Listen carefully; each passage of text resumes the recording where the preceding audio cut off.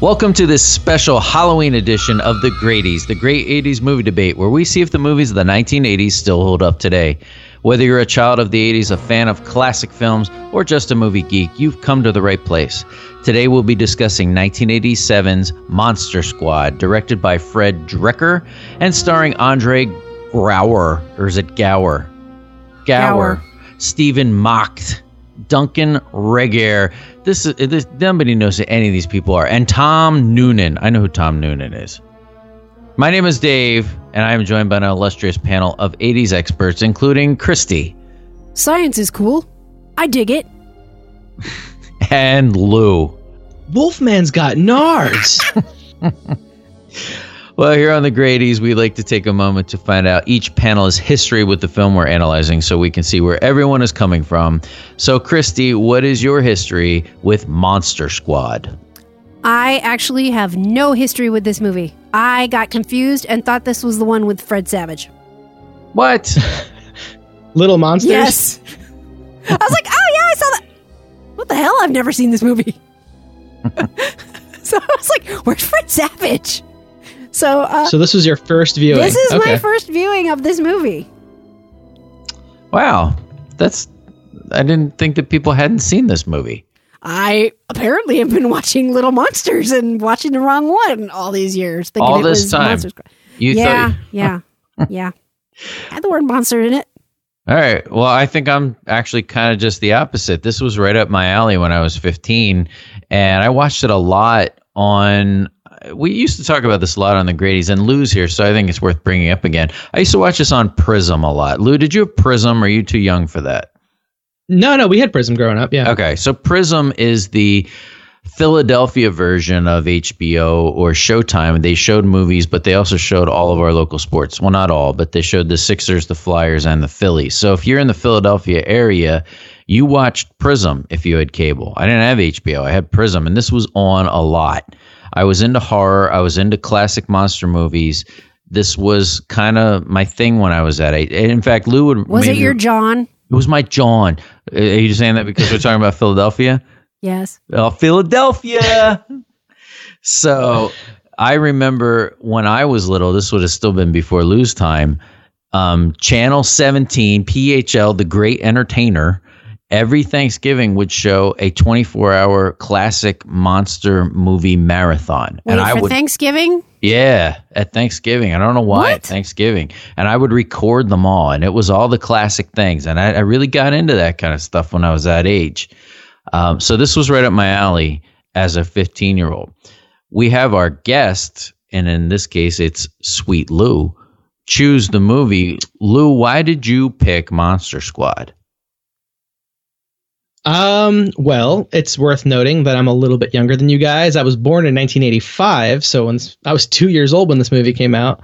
But I also watched this a lot when I was a kid. Granted, I wasn't 15, but like, I just remember going to like the woman who would babysit my sister and I, and it was just one of those movies that was on rotation. And I did not really watch the classic monster movies growing up, at least not as far as like the, Dracula, Wolfman, Frankenstein. My childhood monster movies were like the Godzillas and the King Kongs.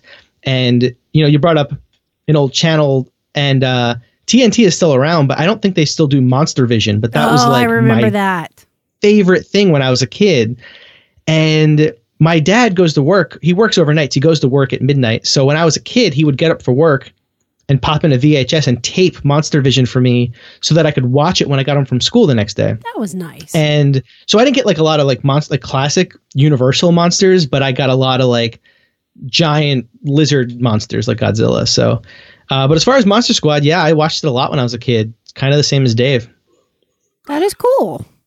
Well, this is great. And this being Halloween, and you're listening to this maybe even on Halloween itself, we're going to talk a lot about classic monster movies, and even continue into next week where we are going to list our best 5 movies involving the classic Universal monsters. Now, Khrysti, you would know way more about this than anybody that I know. Universal owns the rights to all of these classic monsters. Is that right? That is very correct. They own the classic rights to Frankenstein's monster, Bride of Frankenstein, Wolfman, Creature from the Black Lagoon, Phantom of the Opera, and Dracula.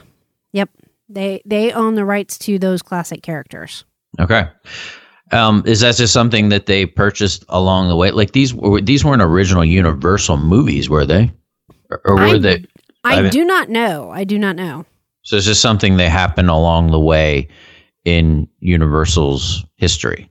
Yeah, it was a pretty smart business decision. Yeah. Because I would assume anytime anybody uses these, they have to either pay or get the rights or whatever the business deal is, right? Well, I think if they mention the word Dracula, they have to, or they call the character. But if they just say it's a vampire, they don't own all vampires, and they don't own all wolfmen. No. So it's kind of it's hard because they own the names and the that kind of likeness of the classic monsters, but the actual concept of a werewolf or the concept of a vampire, they don't own that. Okay.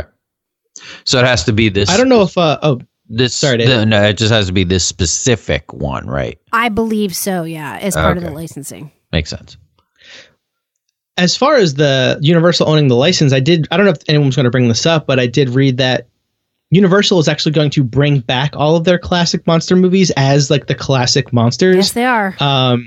And essentially they're just rebooting another intellectual property. Granted, they own it, but they are apparently calling it the Dark Universe, and it started with The Mummy that just came out a couple months ago with Tom Cruise. Mm-hmm. And I guess they're just going to do all of them all over again. Yeah, I'm assuming is what they're doing. The thought that I've read about in just different magazines and things is that they're looking at it as their own Marvel or their own DC, where they own these rights to them and they can make almost like a Monster Squad. Because a lot of movies in the 20s and things would have cross, Dracula meets the Mummy and Frankenstein's monster meets the Wolfman. I mean, they all kind of out of that 50s era now. I might be inventing movies that don't even exist, but they did do a lot of crossbreeding. So I think that is a thought of Universal as a big studio is to move forward and make their own Avengers or their own Justice League, but out of the characters that they own.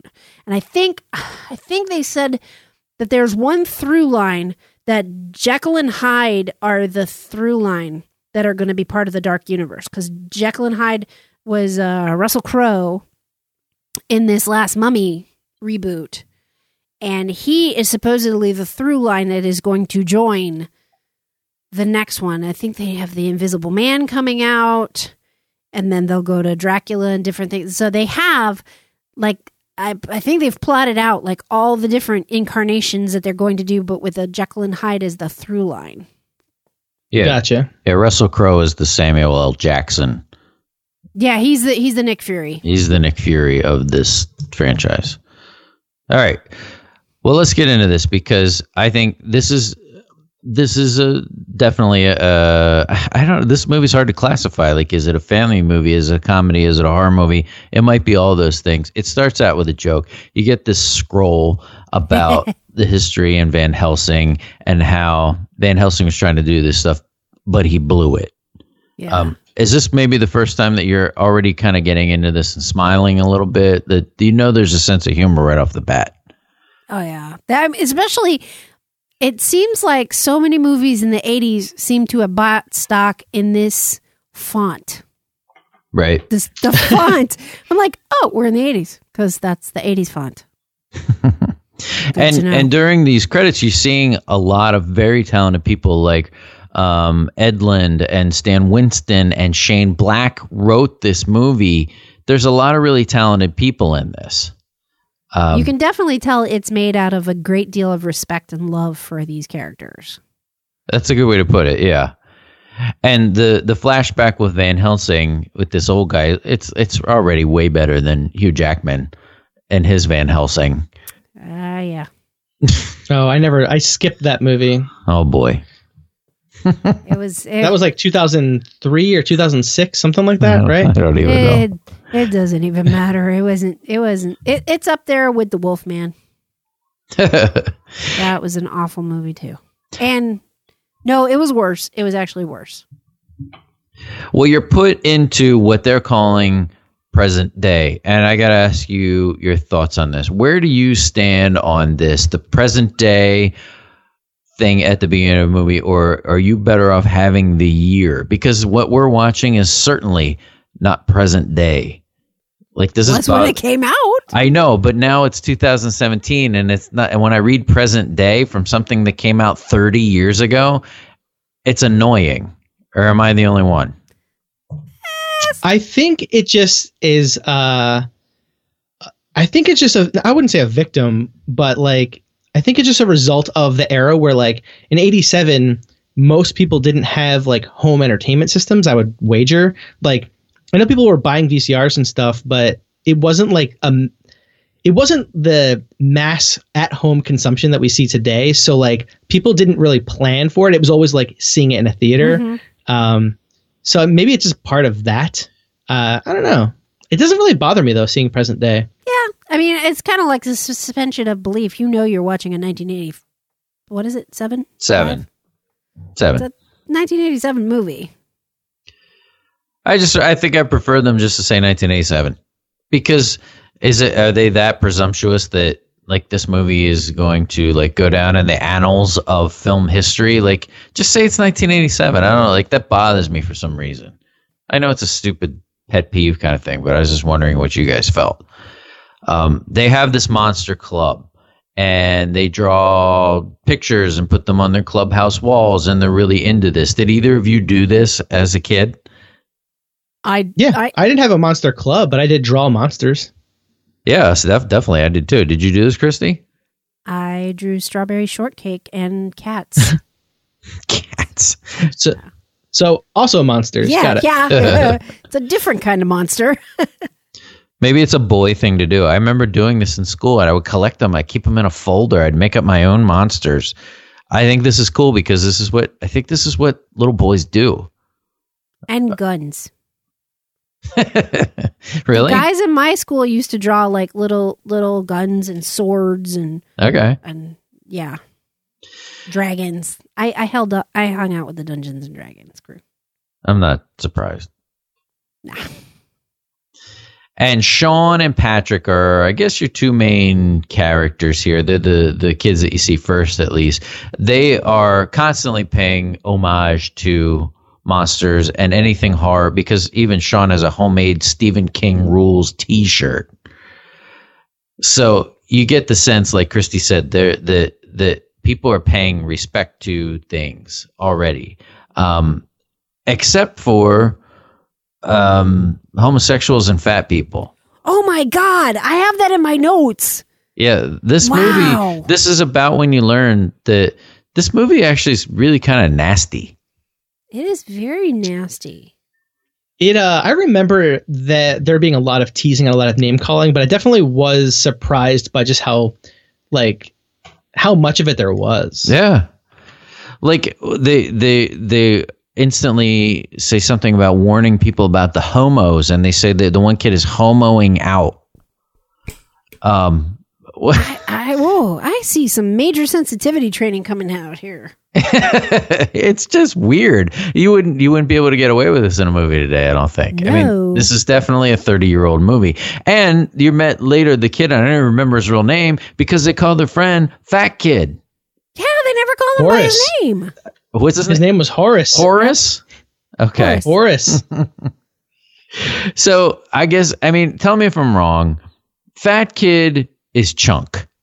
Sean is Mikey. Mary Ellen Trainor is even in this, who is a mom in both this and Goonies. This is the Goonies, right? Yeah, it definitely. Yeah. I mean, it definitely takes a lot of notes from the Goonies, I think. Okay, I'm saying it's a straight up ripoff. No, I don't think so. It's Goonies with monsters. That's what it is to me. Because as soon as you see Fat Kid, he's just Chunk. They treat him like Chunk. He doesn't do the truffle shuffle. He might as well. No. But I was glad to see Jason Hervey branching out into this as a bully. Yeah. Because that's what he always does in, Pee-wee's Big Adventure and the Wonder Years. That's what Jason Hervey does. He plays a bully. And I think doesn't he call the one kid, he calls him a faggot. Yeah. Twice. Probably. Yeah. Twice. He calls it like that. This is definitely, you can see the age on this movie. So, and Rudy then shows up. How do you guys feel about Rudy? Because I think Rudy's the best character. Oh, definitely. And I definitely remember him when I was a kid. Like, he was like the quintessential, like, cool kid in the movie. Yeah.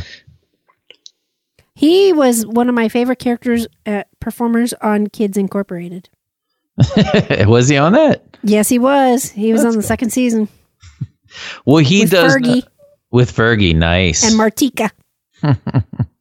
What you got to do with all that junk inside that trunk? Yeah. Well, he knows, and I do have it down here that he's Horace, because doesn't Rudy call Fat Kid Horace? Yes, he does. See, Rudy's cool. Yeah. He protects Horace, Fat Kid. Yeah, he makes the bully eat the candy bar that he had Horace step on, or that the bully stepped on, rather. So that's pretty cool. He's like a good, like, bad kid. Yeah, he's almost like why do you think he would want to hang? Because he even takes the monster test to gain entry to the club. Like, he kind of wants to hang out with these dorks. It almost kind of reminds me of Fonzie. Like, why would Fonzie be friends with Richie and Potsy and Ralph? They're dorks. So, like, why do you think Rudy does this? Is he like, he's like a secret, like, geek kind of thing? I mean, I guess. I thought that he was really trying to get entry so he could watch be a peeping Tom. Yeah, so he could see the sister. Well, that's true, too. No, but you're probably right. He does like have some, even though he like comes across as like this badass rule breaker kind of kid, he definitely has like, I guess you could say he has like a good heart and like all around just like a nice dude. So when he sees a bunch of kids that are just like being nice kids, he just wants to join along, I guess. I don't know. Yeah, it's a little... I was not Rudy when I was in school, so I don't know. Yeah. Who were you when you were in school?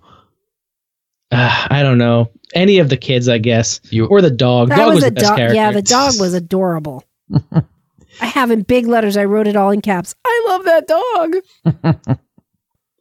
Well, at the same time all this is going on, Dracula and Frankenstein get dropped out of a cargo plane. Any reason why this is happening, or does it just doesn't matter at all? Like, it's just happening. I was writing my notes as it's going on, and I was like, why is there an armadillo? Why is there an armadillo? And apparently it was an homage to the original Dracula. Really? Oh, really? There was an armadillo in the original Dracula movie. I didn't know that. Yeah. And so I was like, at first I wrote, why is there an armadillo? And then I was reading through a little bit of an interview on the 30th anniversary of the movie. And they went back and talked to the director and a couple of the stars. And they were like, so we have a couple of homages to the classic movies. And one is that we have an armadillo in the scene with Dracula, because that was in the original 1931 film. And I was like, oh, well, then I guess I better put that in my notes. Okay. Well, that's pretty cool, because that goes along with what you were saying too. Like, and the idea that they're paying respects. Yeah. Shane Black did some research, if he's the one that did include that. Like, I like Shane Black a lot. And yeah, he's done a lot of really good things. Yeah. Like I didn't know he wrote this until his name popped up, and I instantly got a little excited, because I think he's a talented guy. Dracula also gets a tricked out hearse and knows how to drive. Don't know how. I you know what I noticed though, and it's apparently a genre or a trope or whatever, MacGuffin. I don't know. Yeah. Why in the 80s did they always have a zany pilot with a Hawaiian shirt? Always. There was like every crazy ass pilot, Hawaiian shirt. Zany. Well, you're from Hawaii. Yeah, I don't know, but yeah, that is true. You're from Hawaii. Can you lend any insight on this? I cannot speak to the use of their shirts and pilots. I don't know. There's a lot of crazy, like, weirdo dudes walking around Hawaii just waiting to fly somewhere. Not really, no. All right. Not really. You're right, though. That is a trope, definitely. And all the while this is going on, a mummy leaves the museum, and Uncle Rico from Napoleon Dynamite is the Wolfman. Or Laszlo from Real Genius. Laszlo? Oh, that's Laszlo. That's right. That's Laszlo from Real. That's what I was looking at. I'm going, oh my God, it's the guy from Real Genius. And then I looked it up and I was like, oh, and it's Uncle Rico. Yeah, John, I didn't even make that connection. I love Real Genius. It's like one of my favorite movies. Yeah. John Grease is the guy's name. And he's also the guy Rusty, who Kramer pays to pull the rickshaw for him and Newman in the streets of New York. Like, I like this guy. He pops up. He's hilarious in Napoleon Dynamite. He's really good. Well, Sean is watching his movies and allowed, and he's watching it from the roof. And there's this stuff with his dad. Do you like the stuff with Sean and his dad? I think it's adorable. In fact, also that Stephen Macht is the father of Gabriel Macht, who's on Suits. Okay. That's his dad. I didn't know that. Yeah. I was like, Macht, that sounds really familiar. And then I looked it up and I was like, oh, hell, that's his dad. The dad stuff is good. It kind of almost reminded me of, we just did Cloak and Dagger, of Dabney Coleman, the dad, and Henry Thomas's. Like, they had this bond, kind of. I don't know, like, it was this cool kind of like father and son relationship. This one, I think, was a little better than the one in Cloak and Dagger, but it was good. I think it's also because the mom is alive. That's true. And all the while, also, the monsters are uniting, including Gillman. Why do you think they called him Gillman rather than Creature from the Black Lagoon? Is there any reason for that? Maybe they couldn't get the rights for that. Maybe. What do you think about the makeup in general of the monsters? Your thoughts at all on that? I thought they were looking pretty good. I thought the Gillman looked really good. I like the interpretation of Frankenstein's monster. Yeah, definitely. And I did like the Mummy too. I thought they were all pretty good. Yeah. I was not a big fan, and unfortunately, it's probably the one they worked the most on. I was not a big fan of the Wolfman face. Yeah, it was kind of. The eyes were like too far apart. There was something that really bothered me about that. And I like the Gillman until that last approach when he's like marching down on Horace. And there's something weird about eyes that don't blink.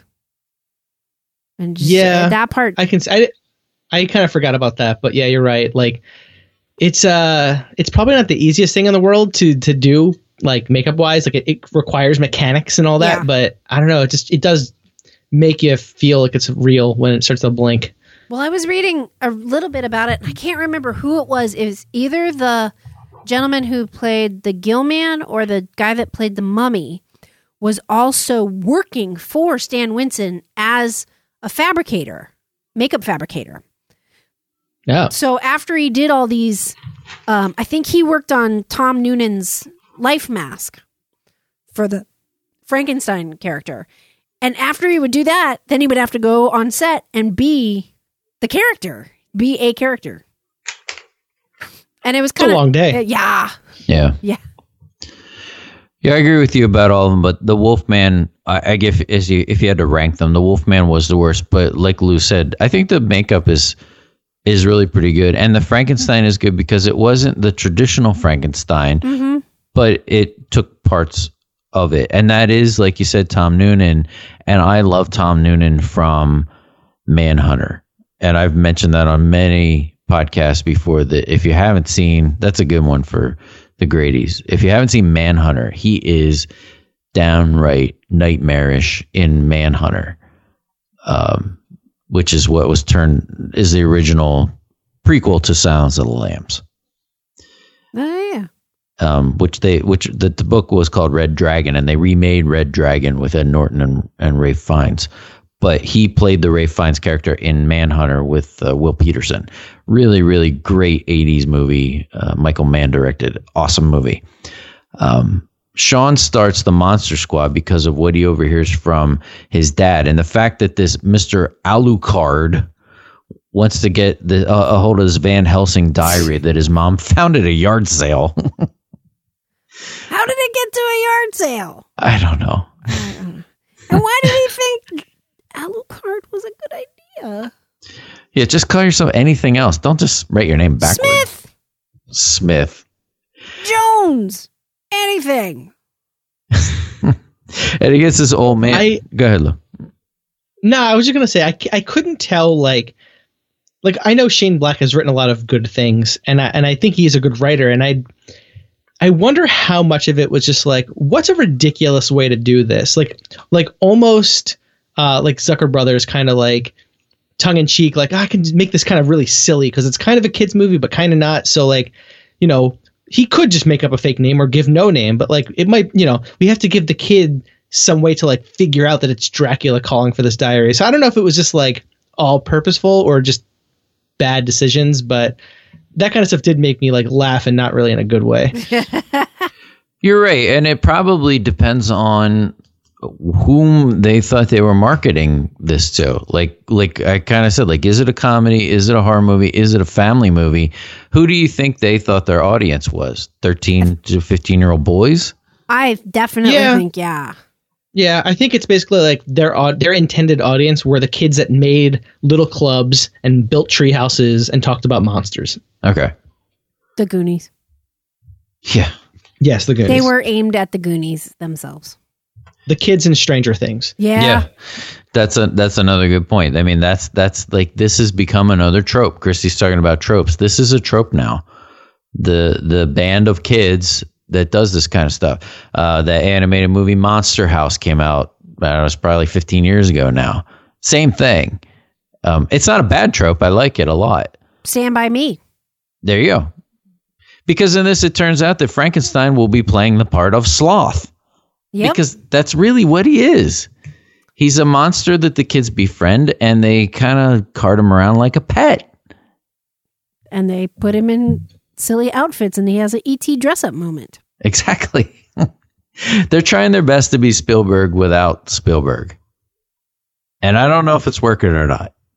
Well, yeah, it definitely totes that line of like paying homage and just stealing from. So yeah. Well, it's like I was looking at some of the other things they were trying to do is that they were trying to right some wrongs during the movie, like when Frankenstein's monster walks up on Phoebe, and what happens in the movie. Mm-hmm. The original Frankenstein movie is, you know, he tries to see if she can float.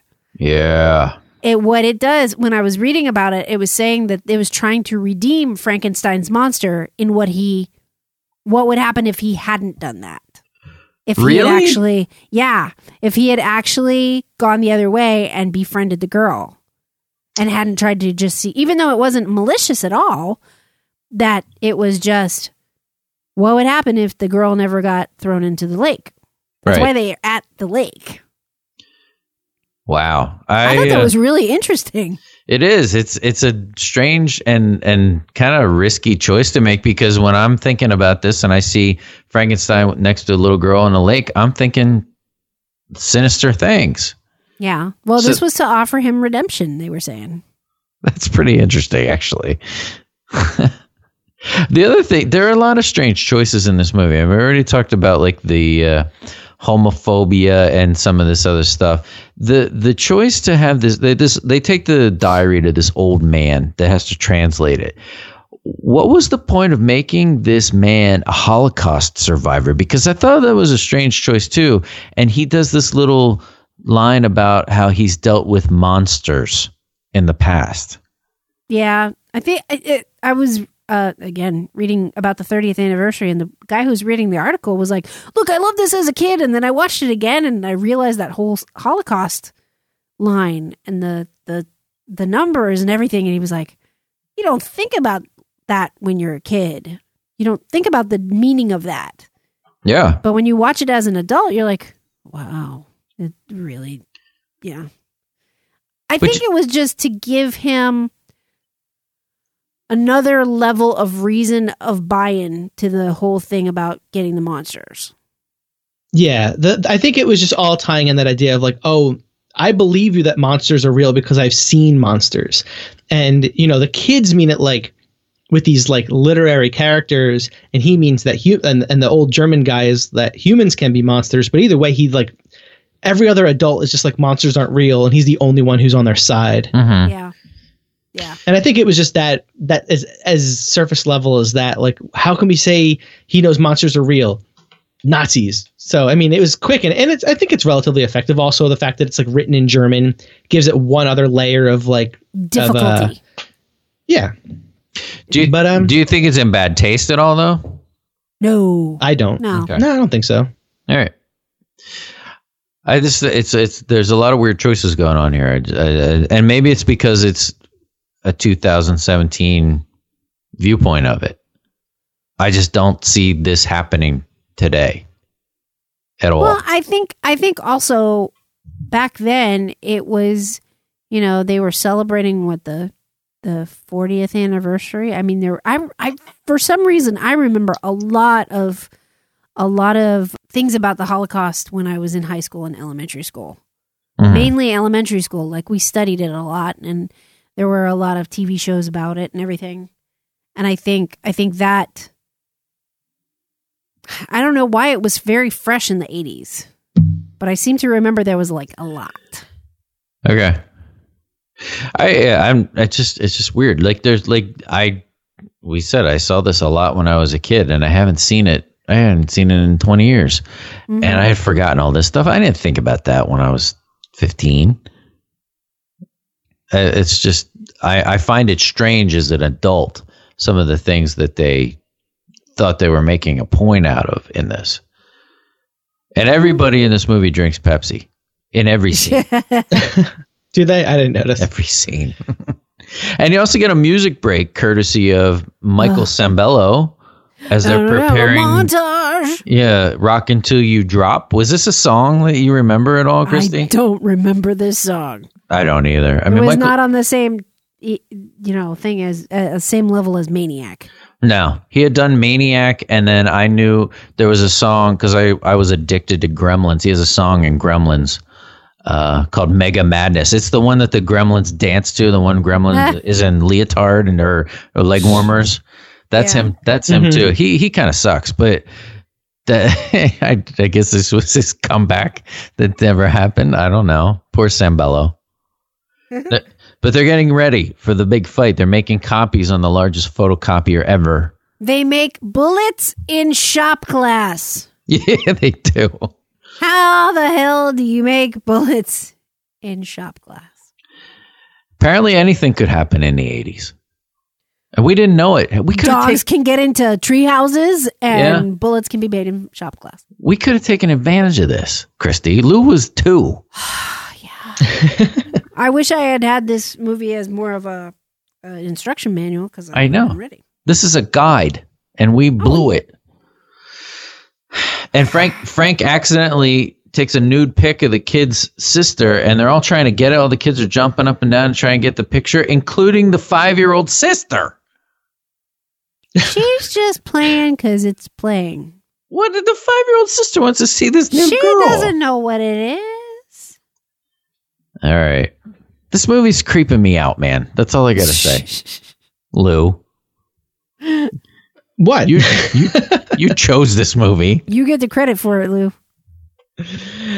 Hey, it was a good 80s movie for Halloween. So, one thing we can say that we kind of skipped over, and that's totally fine because it's ridiculous, but the whole plot of this movie is centered around this amulet.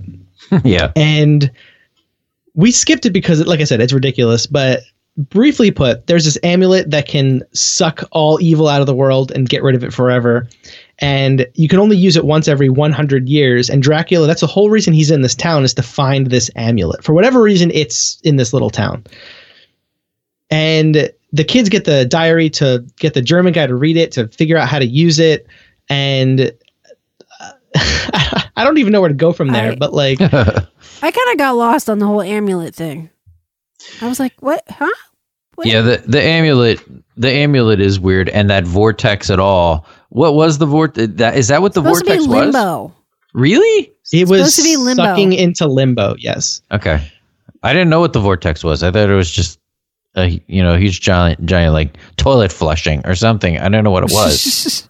Huge. Yeah, so there's this amulet, and good can use it to get rid of evil, or evil can smash the amulet and keep evil on Earth forever. And that was kind of the whole idea, that Dracula wanted to destroy this amulet so that he could just reign forever. Good thing we have the Monster Squad to prevent that from happening. Well, so yeah. Apparently in what's 100 years from 1987? 2087. Okay, so 2087, Monster Squad 2 is going to have to come out. But did they get rid of the amulet? I don't even remember. No. Somebody has it. That was a dingleberry that's left off on this movie that is left dangling. I like the use of dingleberry in this case. Just kind of hangs out there. Don't know what happened to the amulet. I mean, yeah. So yeah, the kids. This amulet is being kept in this house at the end, the end of the scary block in this town. Where did this house come from? I don't know, but Dracula lives there too, and he's like slowly breaking down the wall to get to this amulet over like the course of this weekend or whatever. I don't know. I can't explain it. All I know is what I saw. He's flipping the house. He's renovating. He's flipping. Yeah. But they end up in this showdown in like the town square, right? So like all the monsters are congregating on this town square.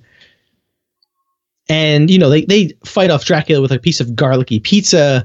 We kicked Wolfman in the nards. The mummy gets unwrapped via arrow. And Gilman just gets shot. Yeah. Yeah. But what I loved is that haunted hearse goes through an entire cop car, passes through it, but smashes the hell out of a fence. Yeah. How does that happen? Is he selective for his pass-through ability? We gotta call Shane Black. I have some questions, Shane Black. You and Richard Franklin gonna have a little talk. Yeah, right. I'm gonna say that anything good in this movie, Shane Black wrote, and anything not so good, the studio tweaked. Okay, I'll go with that. I'm giving him full credit. Okay. You can't have written Lethal Weapon and then get criticized by me. That's the way it's going to go. Okay. Okay. I accept that fact.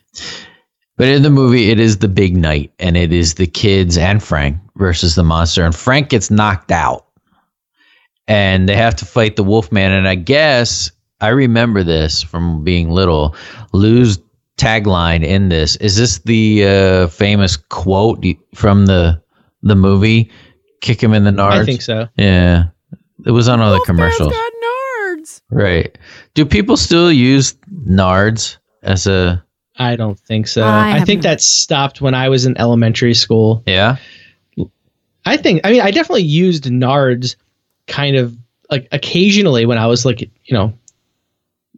in like third grade. Yeah, I think that's what we did. I don't think that's still, I don't think that gets said anymore. No, I think they call them by their scientific name. And what's that? Balls. Is that what they teach in middle school now? Yeah. Okay. All right, now we're going to have a scientific ball removal. I guess nards is a deviation of nads, as in gonads. Yeah? I think so, yeah. All right, I just like to know. Somebody who said it had a lisp or, I don't know. Yeah, right. Well... Bad handwriting when they wrote it down. I don't know. When they graffitied the boys' room. No, what's this nards? No, dude, it says nads. Oh, I like nards. But the action is kicking up because the mummy's unraveling. Dracula gets attacked with a garlic pizza, which I thought was funny. And Horace is shooting people and says at that point, "My name is Horace." He's tired of being called Fat Kid. Fat Kid. But like Lou said, Dracula's trying to get this amulet. And he calls the little girl bitch, doesn't he? That bothered me. Yeah. Give me the amulet, you bitch. She's like 5. Yeah. And I was reading about how they filmed that. The teeth and the contacts really scared the little girl. So he didn't wear it around her until that scene. So when she's screaming, she is really terrified. I'll bet. She hasn't seen him with the contacts in.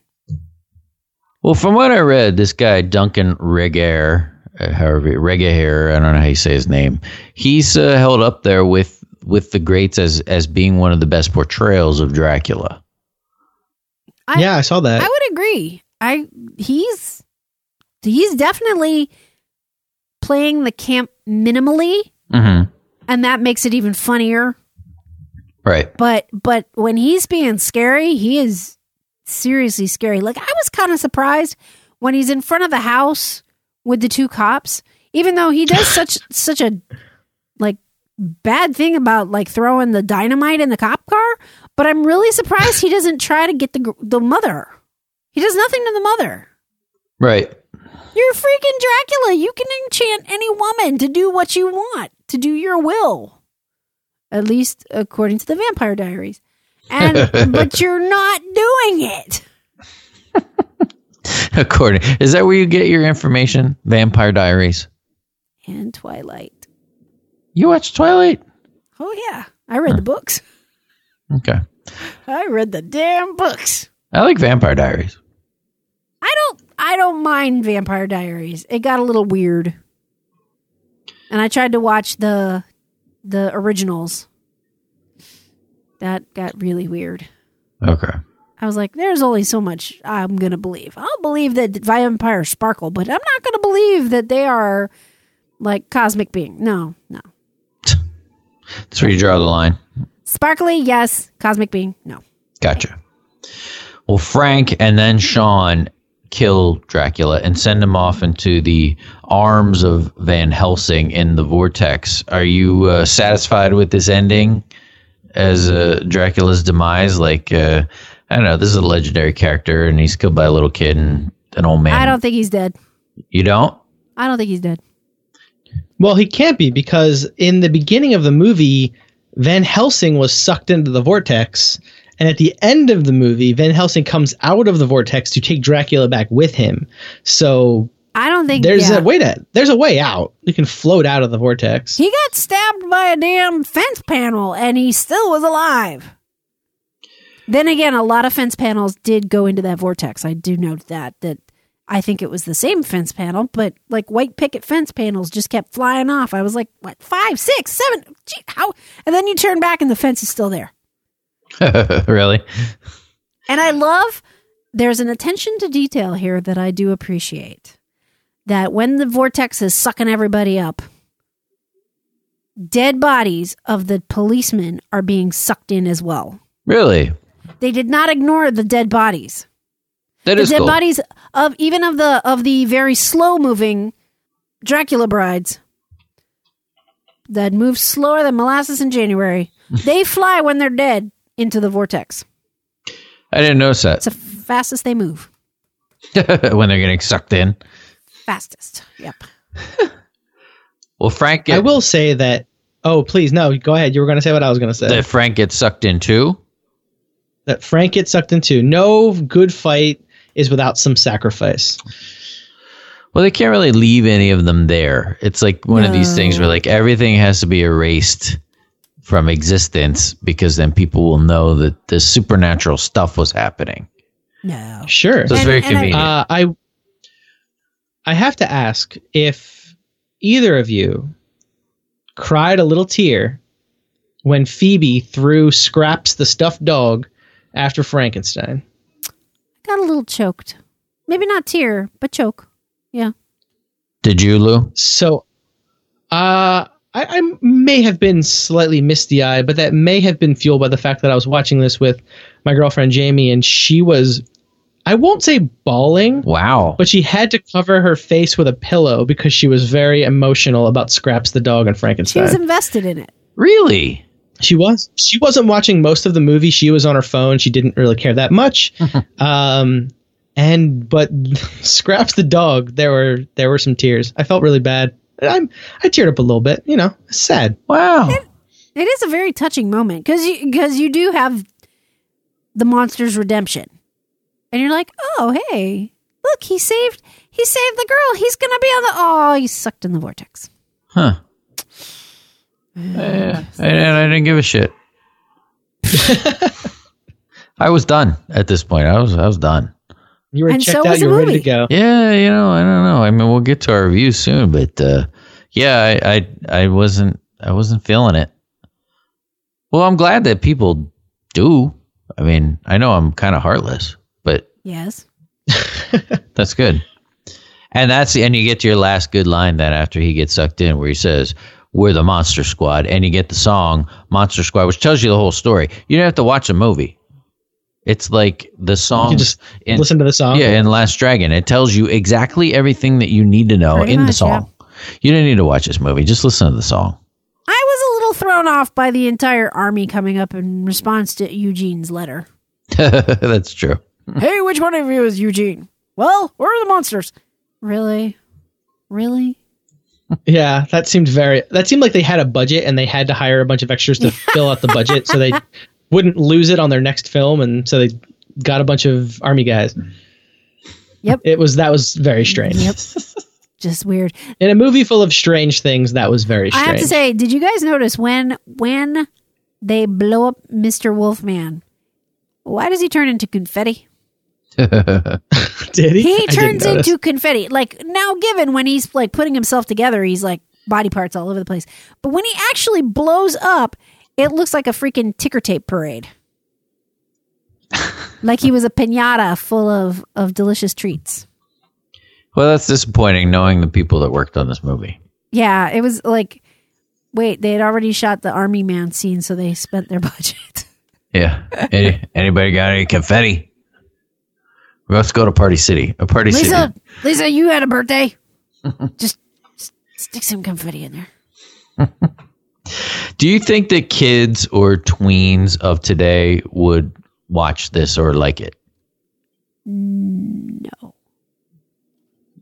Just because it's so dated, you think? I think so, yeah.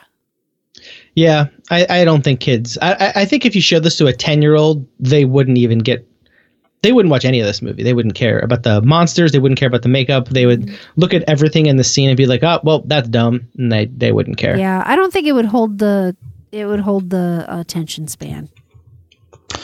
Yeah, I agree. I did not have my son watch. My son is 15. I didn't have him watch this with me. He would not stand for this. There's no way. No, because now kids already know about when they're going through that whole thing about how many ways can you kill Dracula. Everybody knows. Right. Stay to heart and sunlight. Well, then let's get to our reviews. The way we do this on the Grady's is we have two reviews. Our initial review, whenever that is, versus our 2017 review out of 5 stars. I'll go first. In 1988-ish, I'll say I saw this on Prism. I did not see it in theaters. This was right up my alley as a 15-year-old, and I would have given it a 4 out of 5, and I know I watched this a lot. Today, to me, this doesn't hold up at all. It doesn't have the charm of something like The Goonies. It lacks a Spielbergian touch. I found myself having a lot of trouble getting through it, and I'm dropping it down to a 2 out of 5. What about you, Khrysti? Like I said, I thought it was Little Monsters, and I would have given Little Monsters a 4. So since I did not actually see this movie in the 80s, I don't have anything to compare it to, but I really didn't. I kind of liked it. I didn't have a jaded, heartless view of it. I think probably would give it about a 3. That's not too shabby. No. Based on today's standards. Yeah. All right. What about you, Lou? Your original versus your now.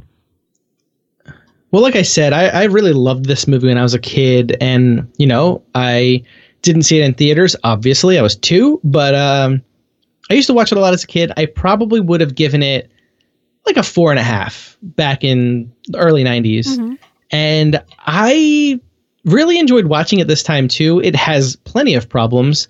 I laughed at it genuinely, and I laughed at it because it was bad.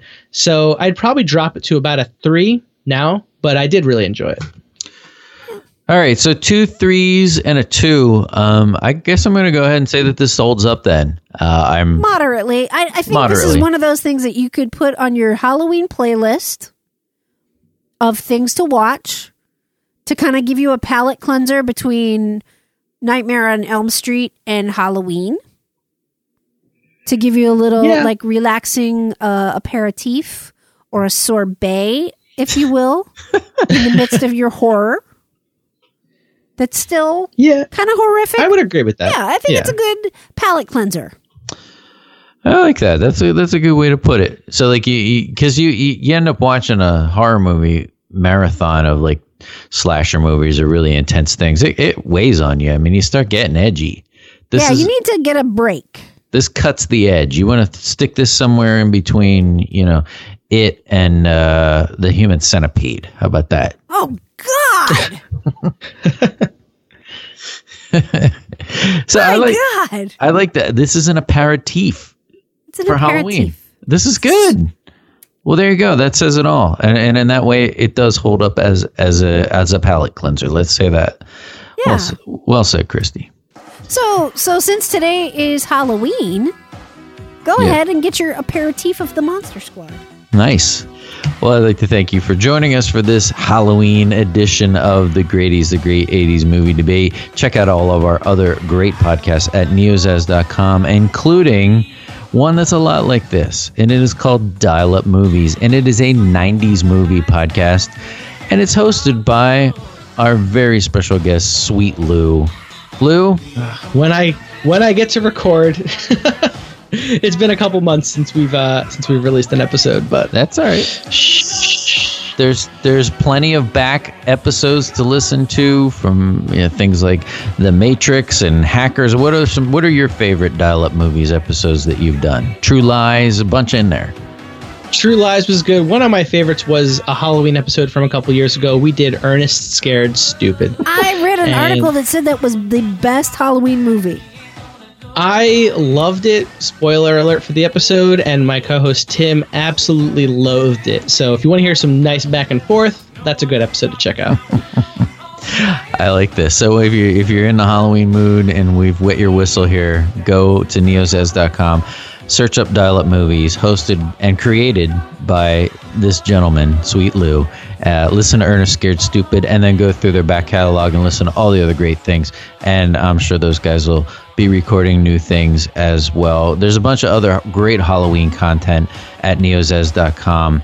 Halloween editions of all of our other shows, including one that our co-founder, Matt, has really worked on for years, a tribute to War of the Worlds. So if you're into listening to radio dramas or any kind of Halloween content, go to neozaz.com. There's a lot there to listen to. We also are on social media as well. We are at the Grady's. We're at 931 likes. And on Facebook, 931. On Facebook. Khrysti really wants to get to 1,000. This is like her goal in life. So the goal short term, yes. For the end of the year, I'd like to get to 1,000 likes. Just say it's your goal. Maybe people will do it. You don't have to hedge your bets. It is my goal in life, Dave. There you go.